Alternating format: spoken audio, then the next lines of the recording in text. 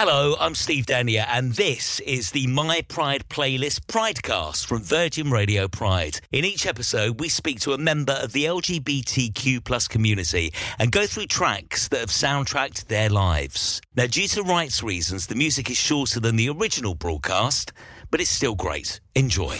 The Virgin Radio Pridecast, proudly supported by Disney Plus, celebrating every colour of the rainbow. Steve Denier with you tonight on My Pride playlist. This is Virgin Radio Pride. Tonight I am joined by TV presenter, medical doctor, author, politician, one half of one of the best breakfast shows around on Talk TV with Claudia Liza. It is Dr. David Ball. Hello. Hello. Welcome to My Pride playlist. Thank you very much indeed. It's a great pleasure to be here. Very excited. We know each other. We do. We do. Not intimately, but not yet.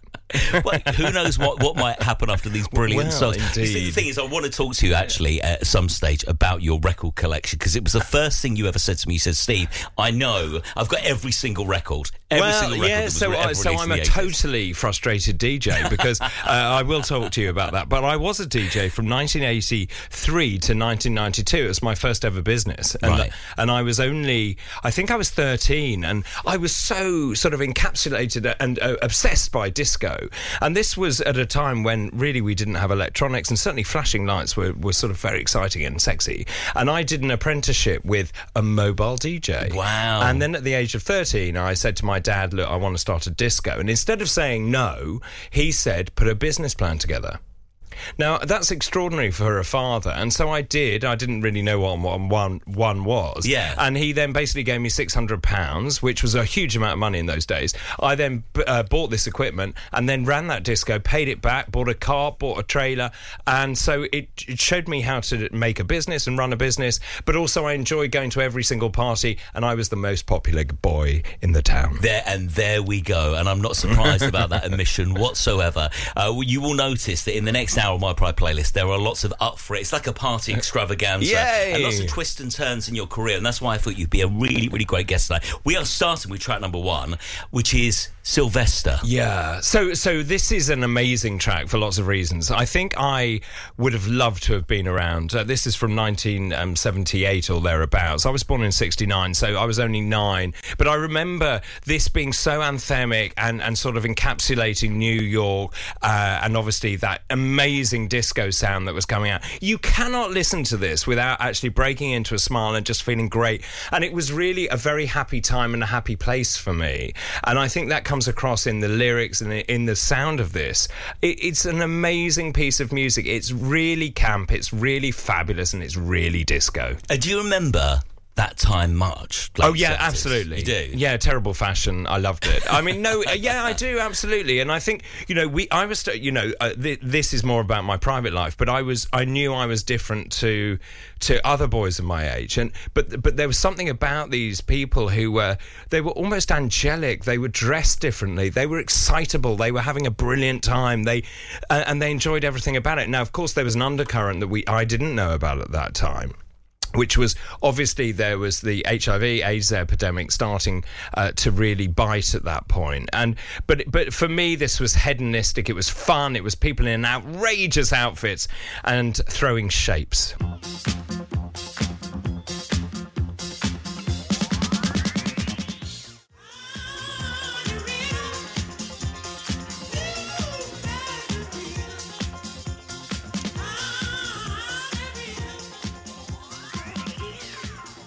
It's Sylvester, You Make Me Feel Mighty Real. The first choice from tonight's guest on My Pride playlist is Dr. David Ball. And thinking about it, they were a bunch of drag queens, weren't they? And, at the late end of the 70s, that must have been a real eye-opener to a lot of people. Well, I think they were. And, talking to people who were around at that time, it was just so outrageous. Everything was bigger and larger than life. And I think also, I'm a showman like you. I'm a showman, and I like dressing up. I've I've always liked dressing up. And if you're going to perform, your costume is very important to you because it actually enhances your performance. And I think that's what that kind of era epitomises, was the fact there was the hedonism that was running through the whole time. But, you know, you can see when you listen to that sort of piece of music, just the pure joy that emanates from it. And I wish there was more of that now. We are going to go on to your next song, which is Chess, One Night in Bangkok. I mean, just because you did mention this a couple of minutes ago about when you realised that you might be different from other boys. I think my mother did when I was born. So tell me more about that. Well, I mean, it was extraordinary. I mean, you know, looking back, it was a very different time. So, yeah, I knew that I was different when I was a younger boy.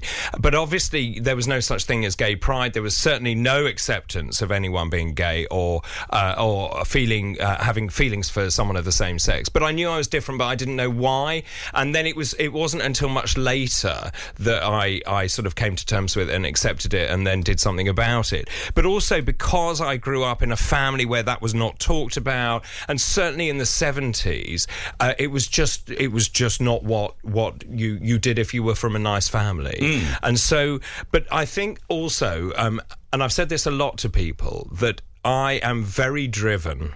And you can see that through my career. And I'm sure that comes about because I've had to fight. And when I was growing up, I was a chubby boy.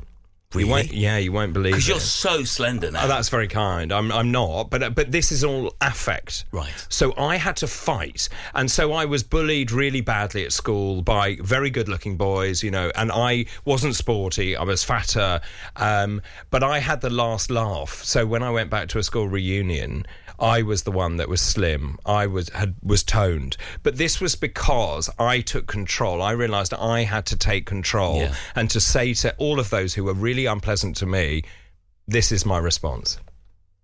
You know, I had to fight. And that is true of all successful people, I think, and particularly people in show business or business. You fight and you fight, and you do get knocked down, and then you have to pick yourself up again. And how hard was that when we look back on the fact that there, like you said, there were no role models? No, none. So you're fighting for the fact that you think you're different. You're being picked on by kids at school. There's no one to kind of reach up to or talk to. I mean, I certainly at school didn't have any teachers or anyone I could go to when I was going through these problems. So it's quite, when we talk about it, it seems quite a solitary experience. How do you think you did get by? It was, and it was worse than that, because actually there was a culture of cover-up. So at school, there was some very odd behaviour by teachers, shall we put it that way. And of course, you were not allowed to talk out about it. I mean, clearly, now looking back, it was voyeurism. It was, I'd say it was abuse, actually. And then also something happened to me when I was very young that I was not able to talk about until much later on, until I was actually in my late 30s, where I had unwelcome advances, shall we say. Well, it was worse than that. But I think that then staggered my development, because, of course, I couldn't deal with it. But also, I'm very old. I'm 50. What am I now? 53. And there are a lot of gay men who are 53 who I believe to this day are emotionally retarded.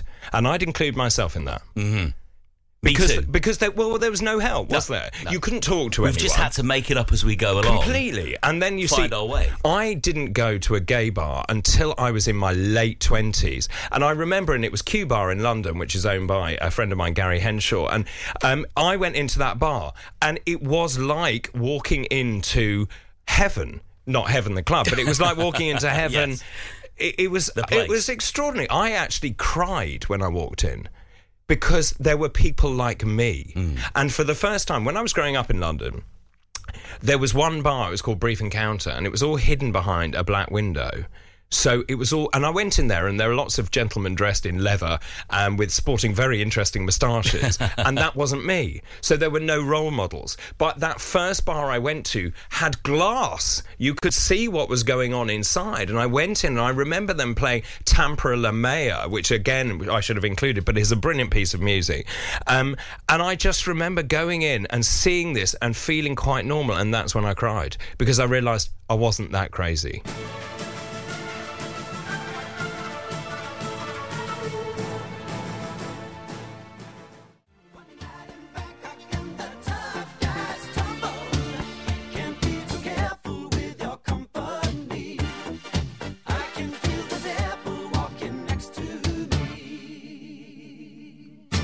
Yes, I haven't heard that for ages. It's My Pride playlist is Virgin Radio Pride. I'm Steve Denyer. Opposite me, TV presenter, medical doctor, author and politician is Dr. David Ball. So tell me, going back to what you said a moment ago, what was life like when you first ventured out onto the scene? Was it a big deal? I was terribly frightened. And I remember walking round and round the block to get courage to go into this bar. And looking back, how ridiculous is that? But it was a big deal. And I remember walking in, and I think for me, what was the reason it was so important, it was because it wasn't older men dressed differently to me. It was young men, very trendy, good-looking young men. This was a normal rite of passage. And that night, and sharing my intimate relationship, I made friends with the barman, who was a very handsome man from Wales. And it was extraordinary. And I just remember this sense of euphoria, but more importantly, a sense of sort of shedding of so much emotional baggage. I mean, incredibly powerful. And you know when you get that chill up your spine when something really extraordinary happens, and that I got there. And of course, our world was literally about to implode on itself. HIV was now a big thing. Right. So when I was 13, I remember reading about HIV. Well, it was called GRID in those days, gay-related immunodeficiency. They knew that gay men were dying all over the world. And, of course, you see, I may have thought that this is what I was, but then, of course, that then underpinned everything, because the minute you do anything, you die. And so there was this shame, the cult of shame, and that has lived with me very heavily ever since, and compounded by the fact that when I was an HIV doctor many years later, all these beautiful boys, and I mean beautiful boys, and I was looking after them, every single one died. Wow. And they died not in the most disgusting and horrid way. And the smell that emanated from those wards is something I never, ever want to see again. I never want to see Kaposi's sarcoma again. You know, that is the lesion you see on the skin. That is what you saw in Philadelphia, the movie. And I was there in London at the forefront of what was going on. So it was really complicated for us. And I know you understand this. So you've got multiple levels of not being able to be accepting of yourself, then trying to pluck up the courage to meet someone. And then there's this whole layer of it's bad, you shouldn't be doing it, and on top of that you might die as well. I mean, anyone would struggle with that, I think, and that's why it took such a long time. And on top of that, I had yet another problem, which was by then I was starting to become known. And so so here's a very good example that, I met someone and may or may not have enjoyed their company, shall we say. and I said, well, I'd like to take you for breakfast.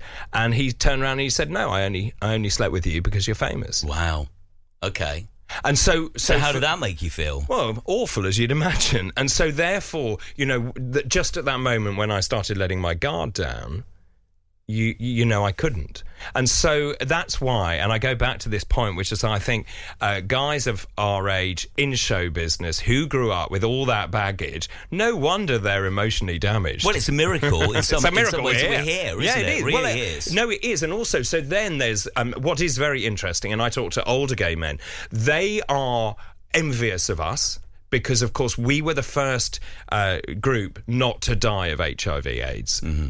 And, of course, in some ways, I'm envious of the younger ones because they don't care. Now, very interestingly, and bringing this full circle, when I see young people coming into clinic, for example, I say to them, well, you really ought to be, thinking about HIV. And they say, oh, no, I can't get HIV. Wow. And I say, well, why can't you? And they say, because I'm young.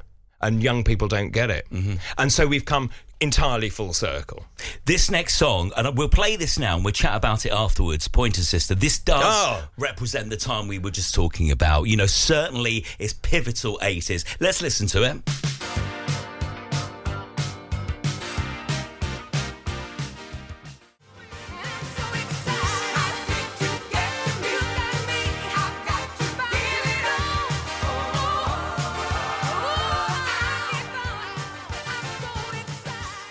Pointer Sisters, so excited, but you probably knew that. It's my Pride playlist on Virgin Radio Pride. I'm Steve Danier, joined by Dr. David Ball, someone I've known for a few months now, but really getting to know tonight. It's great to have you with me. So I was told by this tour guide in San Francisco a few years ago, and I was on this tour of the Castro, and they said this startling thing that literally everyone between the age of 18 and 30 passed away back then. Correct. Is that what you remember? Yeah. I'm not old enough to... No, I'm not. But my friends tell me they never want to go to any more funerals. They buried every one of their friends, not just one or two, sad. but every one of their friends. And of course, talking to amazing friends of mine about that time, and one of my closest friends is Cleo Rockus, who obviously was the sidekick to Kenny Everett, and she tells these amazing stories of Kenny and Freddie and the parties they used to attend. And of course, you see, no one knew anything.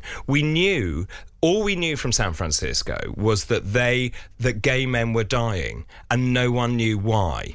And of course, because they were gay, no one was interested.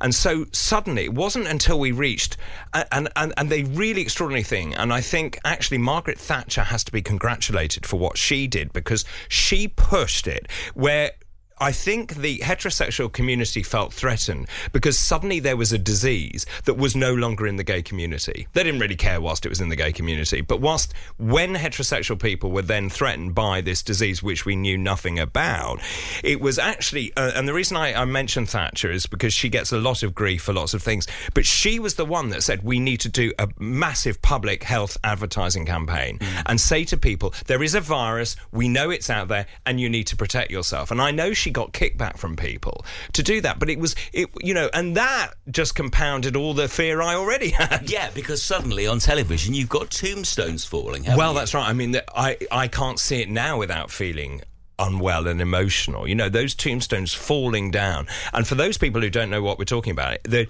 tombstone had chiseled into it, AIDS. Don't die of ignorance. Yeah. And of course, what it did is it was terrified everyone and terrifies them to this day. So medically, we're now in such a different position with the advent of PrEP, so pre-exposure prophylaxis. I mean, it's extraordinary. I have many friends who are living with HIV. Now, people with HIV are living longer than people who don't have HIV. Yes. Yeah. And that's extraordinary. Yeah. And in fact, I think that we've been very lucky in that we have lived through just the era of an amazing change in medical science where we're keeping people alive. But we also need to remember and tell younger people that they also need to protect themselves. Mm-hmm. Amazing what you say. I just had a thought, even I think a decade ago, it's still, the AIDS, HIV thing still was a cloud above us. Well, it's still there. And it will come, and people would be ashamed to tell you their status. Yep. All of a sudden now, when you look at kind of hookup apps and what have you, people are a lot more out there with their status and a lot more honest and a lot more prepared to share that information. Yeah, and rightly so.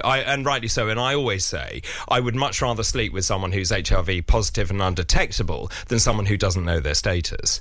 And so that's a massive cultural shift. Interestingly, in terms of sexuality, talking to young people, they don't give a monkeys. We've now moved beyond the sort of binary notion of being gay and straight, and now everyone, is in it for whatever you want. I mean, it is extraordinary.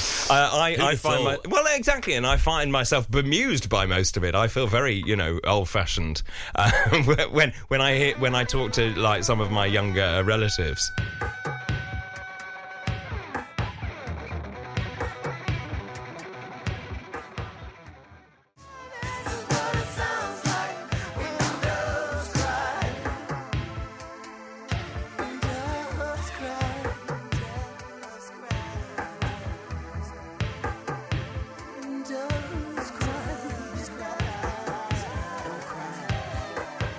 Prince, When Doves Cry, the choice of my guest tonight on my Pride playlist on Virgin Radio Pride, Dr. David Ball. Now, your next choice, I love this, got a big smile on my face, Erasure, A Ship of Fools. And you've really got to give people credit like Andy Bell, because they were out, at late 80s, before it was okay to be out. No, yes, you're right. But again, he was a showman. So there was still a delineation because he wasn't real, if you see what I mean. So people saw him as a showman. Well, I mean, if you talk to older people, they they think Liberace was a showman. I mean, come on, and so therefore it was dressed up as showmanship.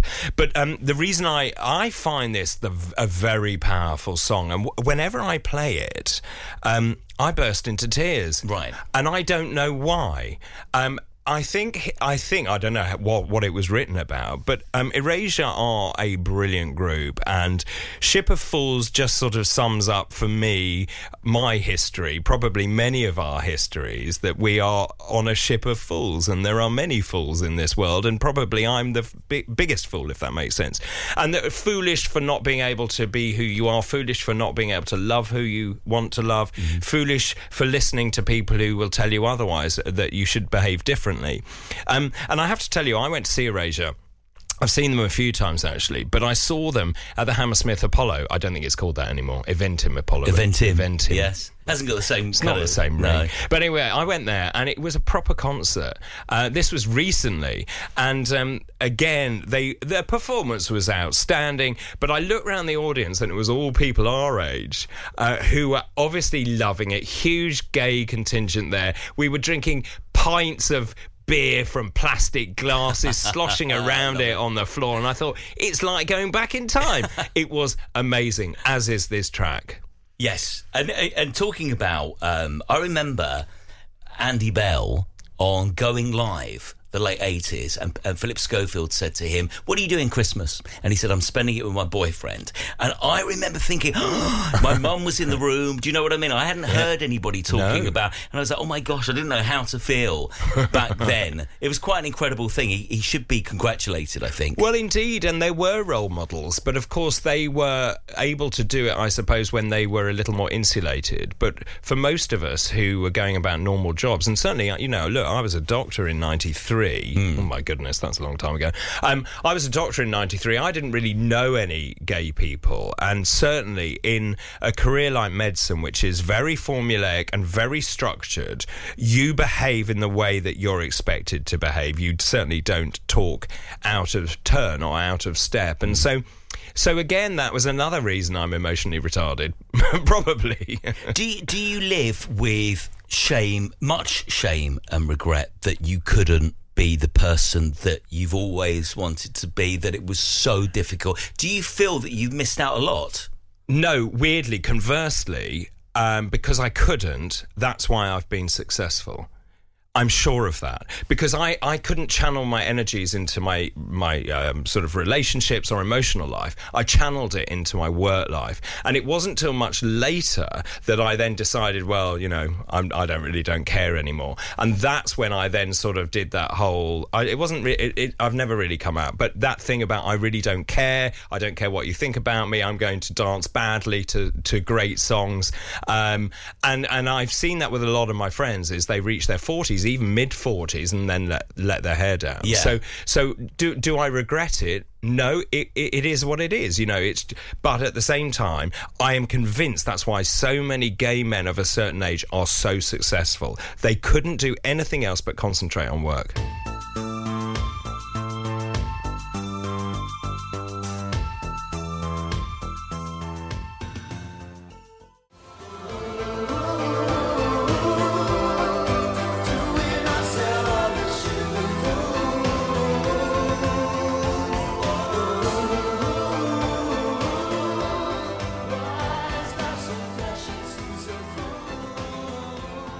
Okay, next choice. I'm really, really excited to play this very loudly. In fact, too loudly. It's Black Box, Ride on Time. I know it's a little left field, but bear with me. So, Running Disco. So we got disco tunes, Casey and the Sunshine Band, 1983. That's a very good song, by the way. And then, so basically we had the same sort of music, and for me it was Big Black Women, Divas, all of that, Pointer Sisters, Sister Sledge, and so on. And then there comes a piece of music that changed the face of music, I think, and that was Black Box Ride on Time. Why? Because it took the disco sort of theme and beat, but then this for me was the advent. I may be wrong, I'm no music pro, but this is the beginning of dance music. It was the first time I'd ever heard anything like it, and the vocals on this track are absolutely extraordinary. So it's a sample, isn't it? It samples, is it Loretta? Holloway. Oh, Yes, that sounds familiar. sampled it. And I, as a kid, saw it on Top of the Pops and thought that woman's got a hell of a voice. lungs. Amazing lungs. But I think she was lip syncing to the sample from years ago. Yes. And the band encountered problems. But they did. But that's the point, you see. So they've taken an iconic disco track, let's say, and then they put the beat with it, and that turned into the first of it. And, of course, technology was changing, so they could do that then. And now we end up with this incredible piece of music. And then if you look at the patterns after that, many tracks try to emulate what Black Box did. Yeah. And actually, Black Box did another great song called Fantasy. They did. But so going back to that thing about Black Box, it was also that those vocals are so sort of penetrating and fantastic, and for me that then links nicely into Sister Sledge, Pointer Sisters, all of those amazing people like Whitney Houston, for example, those great vocalists who really are just frighteningly brilliant. Gonna get up, gonna get up, gonna get up. Ooh, gonna get up, gonna get up, gonna get up.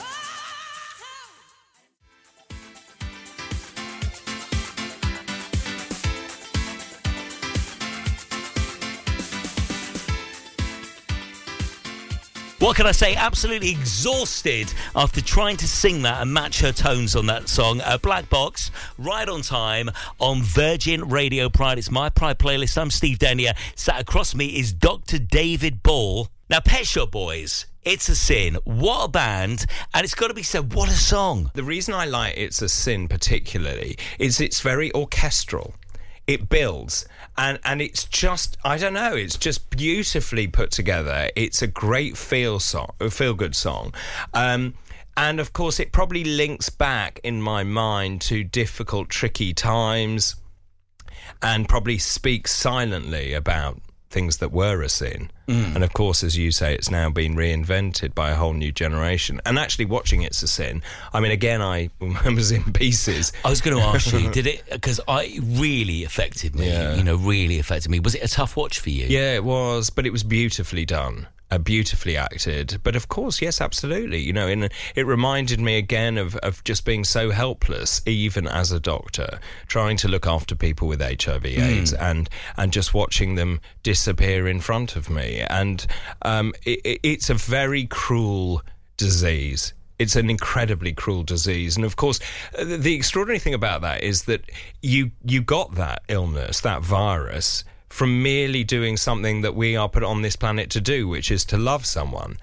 And I found that really hard, and particularly as a 28, 29, 30-year-old doctor, when I'm treating 17-year-olds who may have had one sexual experience. Heartbreaking, isn't it? Absolutely heartbreaking. And of course, to not only did they not understand it, and we were learning all the time, and we had one drug, we had AZT, and it was a terrible drug. It was like giving someone bleach, and just watching just how really helpless we were as physicians was extraordinary. And I'm thrilled we no longer see it.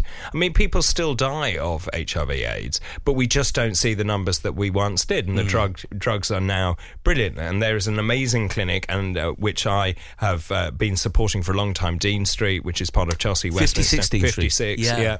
Run by a brilliant guy called Alan. And their target now, and they were the ones pushing for PrEP, pre-exposure prophylaxis. I was then involved in trying to push the government to do that by saying to government, look, if you can stop, the cost of HIV drugs is so exorbitant that why not try and prevent HIV infections in the first place? And so actually, I think one of the biggest miracles of modern medicine, not only is penicillin, but I think HIV prophylaxis is pretty much up there. Will we have a vaccine, or have we got one? Will we ever have like a single jab that prevents you from getting it? Well, it's proved very difficult because it's a retrovirus, and I think in the original vaccines were not that great. Yes, there is work ongoing. I don't know where we are with that. But I mean, now it's a game changer. It's a game changer. You take a tablet once a day if you're on continuous PrEP, or you can take it for what we call event-based driven PrEP. And now you don't get HIV if you take it. I mean, that has happened in my lifetime. Even in the last decade. If you were to tell me that 10 years ago, it would have seemed a million miles away, wouldn't it? Completely. And also, the other thing that goes hand in hand with this is the government pays for it. And that's crucial. So finally, gay men are being actually treated equitably by the health system and by government, and that's taken a very long time to get to. Mm-hmm. Did you, and I hope you don't mind me asking this, have you lost friends over the years? Yes. So it's personally... Yeah, absolutely. You know... And actually every patient was personal.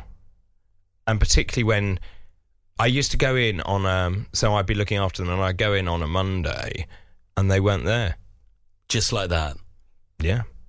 And then I would get a call on my pager from the mortuary, and I had to go to the mortuary and you know, essentially sign their death certificates. Mm-hmm. I mean, it was just... and how do you talk to, like a 17, 18-year-old who is in his prime and he's just been told he's going to die? I mean, what do you say? With compassion, and also watching those shows back, like It's a Sin, at that time they knew, because if they got sustained weight loss, if they got the rash, if they got Kaposi's sarcoma, you've seen that in that show, I think, where they then develop the rash, they look at the rash and they know that time's up. Almost. Time is up. Yeah.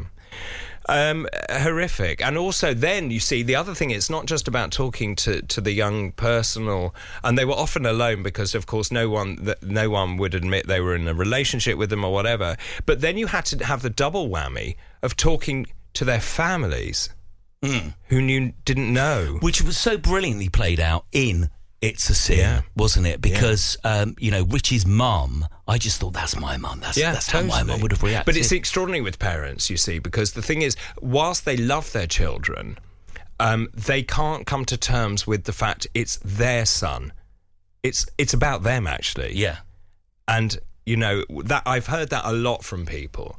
So the parents are struggling not on two levels. One is their child is dying or has an illness, and this other level is, what will people think about me? Yeah, of course. And I've seen that happen, and particularly in very close-knit, particularly rural communities here, where people are ostracised. But here in London, no one gives a monkeys. If somebody, I just must ask you this because it could be valuable to somebody. If somebody's listening right now to our conversation on Virgin Radio Pride and they're scared, they're frightened that possibly they've put themselves at risk, but because of all the things we're talking about, stigma, parents and what have you, what's the advice you I think the most important thing is don't be scared. A problem shared is a problem halved, and quite frankly, that if you are in that position, I can honestly tell you the relief you will have when you go to see someone, and then they will either say, okay, you've got a problem, you may have HIV, but the great news is we can treat it. But equally, if we say, okay, you don't have it, then you also know. And knowledge, and I have a great expression, knowledge is power. You can only take control if you know your status. So get tested.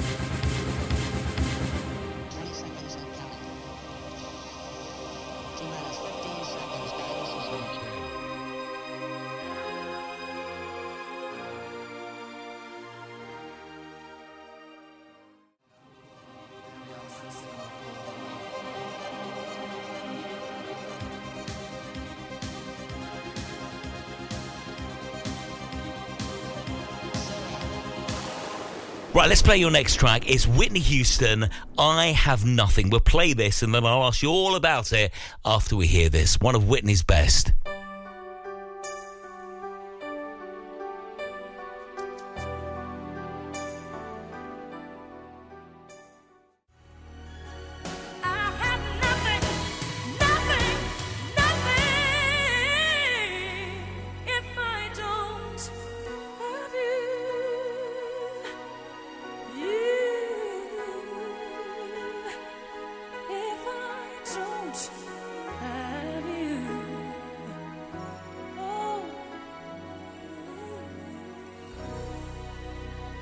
I Have Nothing.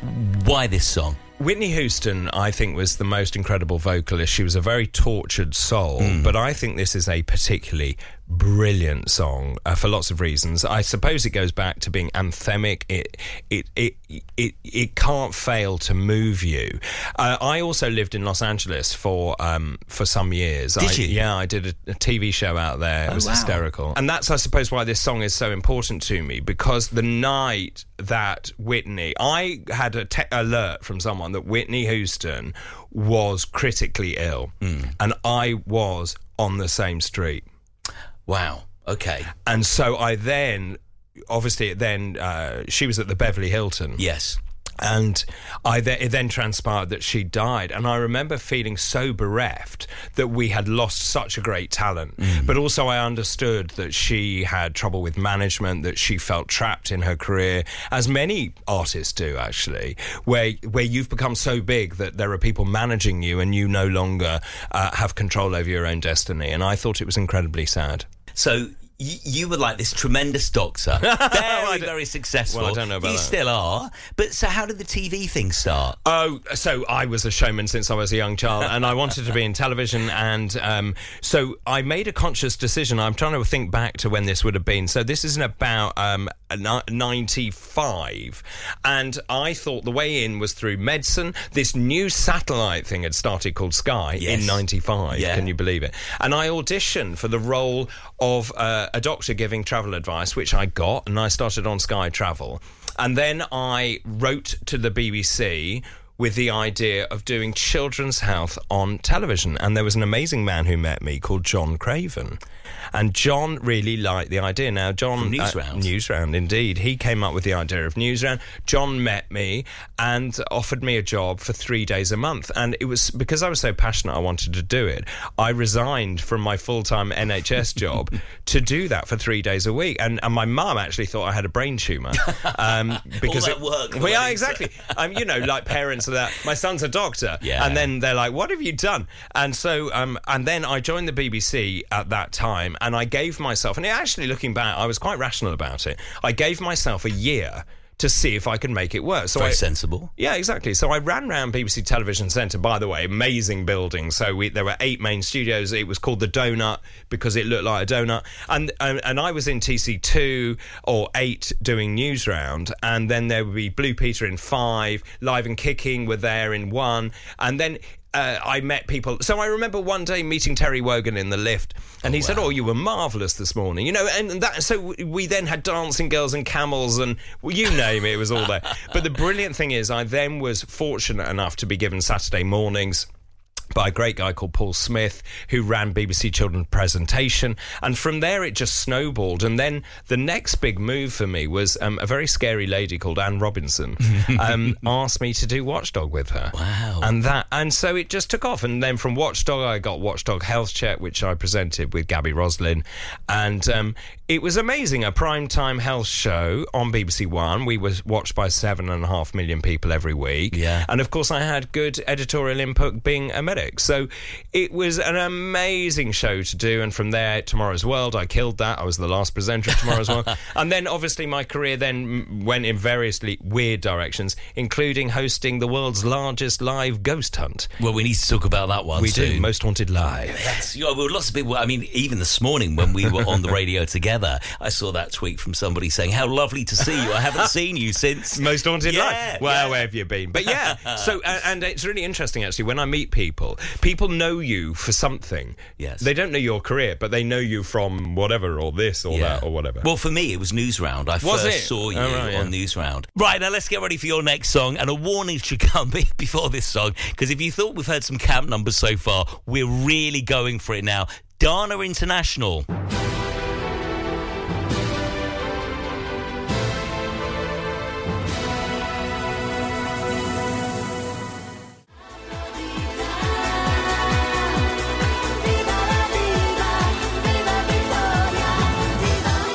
Dana International on Virgin Radio Pride. On my Pride playlist is Steve Denny here, chatting to Dr. David Ball. I'm guessing you picked that because of Eurovision? Oh my goodness! So I am a huge fan of Eurovision, and Katrina and the Waves have won, and I was very fortunate. I was working at the BBC at the time. I then went to the Eurovision Song Contest held in Birmingham, and that was the year that Dana International actually won. And I remember her winning, and it was the most extraordinary thing. Here was this great performer from Israel who defied all the odds, came out with what is, I still think, a brilliant song. Quintessentially Eurovision. This as so well, isn't Eurovision, it? so camp, so over the top. And then she went off, if you recall, and when she'd won, came back in an entirely different outfit, which you got to love. I think it was parrots or birds or feathers or whatever it was.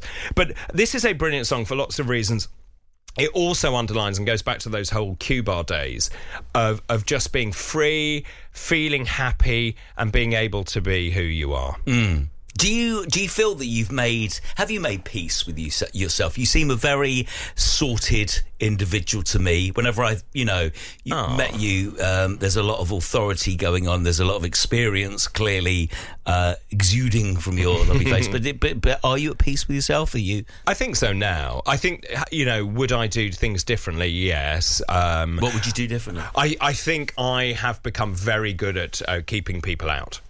Because I've had to. Mm-hmm. And so, therefore, it's very difficult to meet someone. I'm still single, can you believe? But the part of that is also because I can't cope with this. If you go... And I've been for these blind dates recently. I went through a matchmaking agency, and literally I want to saw my own feet off. Well, because you start the whole thing of, what do you do? Yeah. I haven't got time. No, I don't... And also, I don't really want to go through all this again. Do you know what I mean?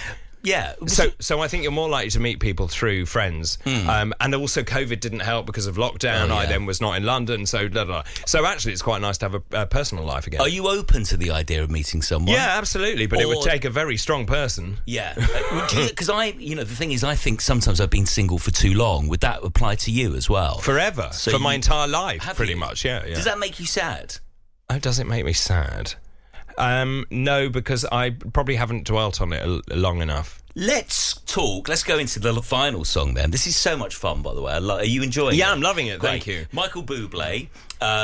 Before we play Michael Bublé, should we talk about... So many strands of your career. We've obviously spoken about being a medical doctor, a television presenter, working with Anne Robinson, going to LA, and then on top of all of that, we've got the political guy and the guy that I know now. Yeah. Because we only met each other a couple of months ago. We did. But obviously... You're on Talk TV. You're known as a political person, aren't you? I guess so. You are. Am I? Yes. Yeah, absolutely. Well, so I've always been interested in politics, and I suppose the thing is that I'm a great believer in making things different, changing things.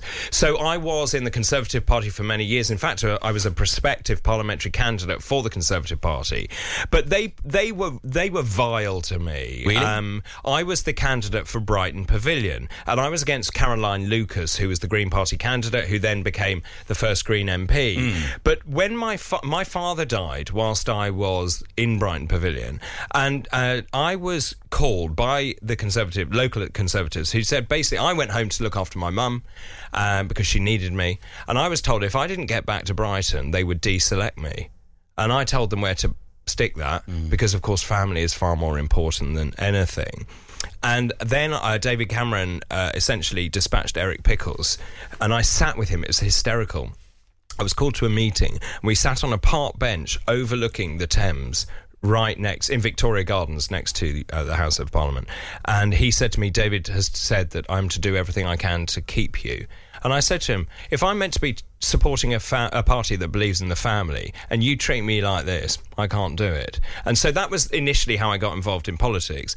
And then the big B word appears, Brexit, and I wasn't involved. I just want to say that. I was not involved with that vote. I know Claudia Liza, your co-presenter, kind of blames you for the whole thing. But it wasn't me. So the thing is, we had the vote. Now, so we had a referendum. David Cameron never thought he would lose that referendum. No, yeah. And because they were stupid. They didn't think it through, and they didn't understand the country. And that's what I was going on about this morning, about the fact that actually many people in power do not actually know how real people live and don't understand struggles. And so they had a vote, right? We voted to leave. It was pretty obvious. That was 52 to 48%. We voted to leave. And then they did everything not to leave. And that's when I got cross. and never get me cross because I do things that are really annoying. Like, for example, so therefore I thought, right, this is ridiculous. So I mentioned to people I was working with, right, I need to stand because it's not acceptable that you've asked the public a question, they got an answer, and now they don't want to do it. So I then had mentioned that I wanted to effect change. Next thing I know, I flew back from holiday and I was standing in my underwear unpacking, and the phone rings, and I pick up the phone, and this voice says, "Hello, David, it's Nigel Farage." Well, I nearly fell over the balcony. So I was thinking, well, I'm in my pants. So Nigel asked me to stand as for the European elections, and blow me down, I get elected as a European MEP. I go to Brussels, and we were the largest single party in the European Parliament, and of course, we then forced the Conservatives' hand, and they then enacted Brexit. Now, I agree, it's not a good deal. But how could I vote as a Brexit Party MEP against Brexit? I can't. So we voted for a pretty crappy deal, but we hope that they would then finally change that deal. And guess what? This week looks like that we may be at that time. So that Liz Truss finally is saying what I've been saying all along. And actually, Ben Habib, who was on this morning with me, we need to either trigger Article 16, but the sanctity and union of the United Kingdom is paramount. It is time to put this great country back in a great place. Thank you so much for spending the last hour. I've really enjoyed it. Have you? Yeah, I've loved it. Thank you so much. The songs were amazing. The company's been great. Oh, thank you. I've learned so much about you that I didn't know. Is that right? Seriously? Hour ago, honestly. And yet we share a studio. Often. We do, yeah. But it's just kind of minimal chatter, I suppose, isn't it, in between our breaks and stuff. But Dr. David Ball, thank you. Thank you. Thank you very much. It's been a pleasure. Birds flying high, you know how I feel. I feel so good.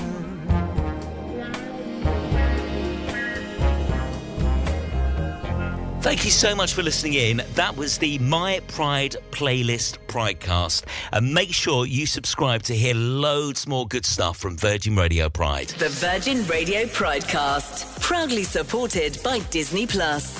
Full of stories and love for all.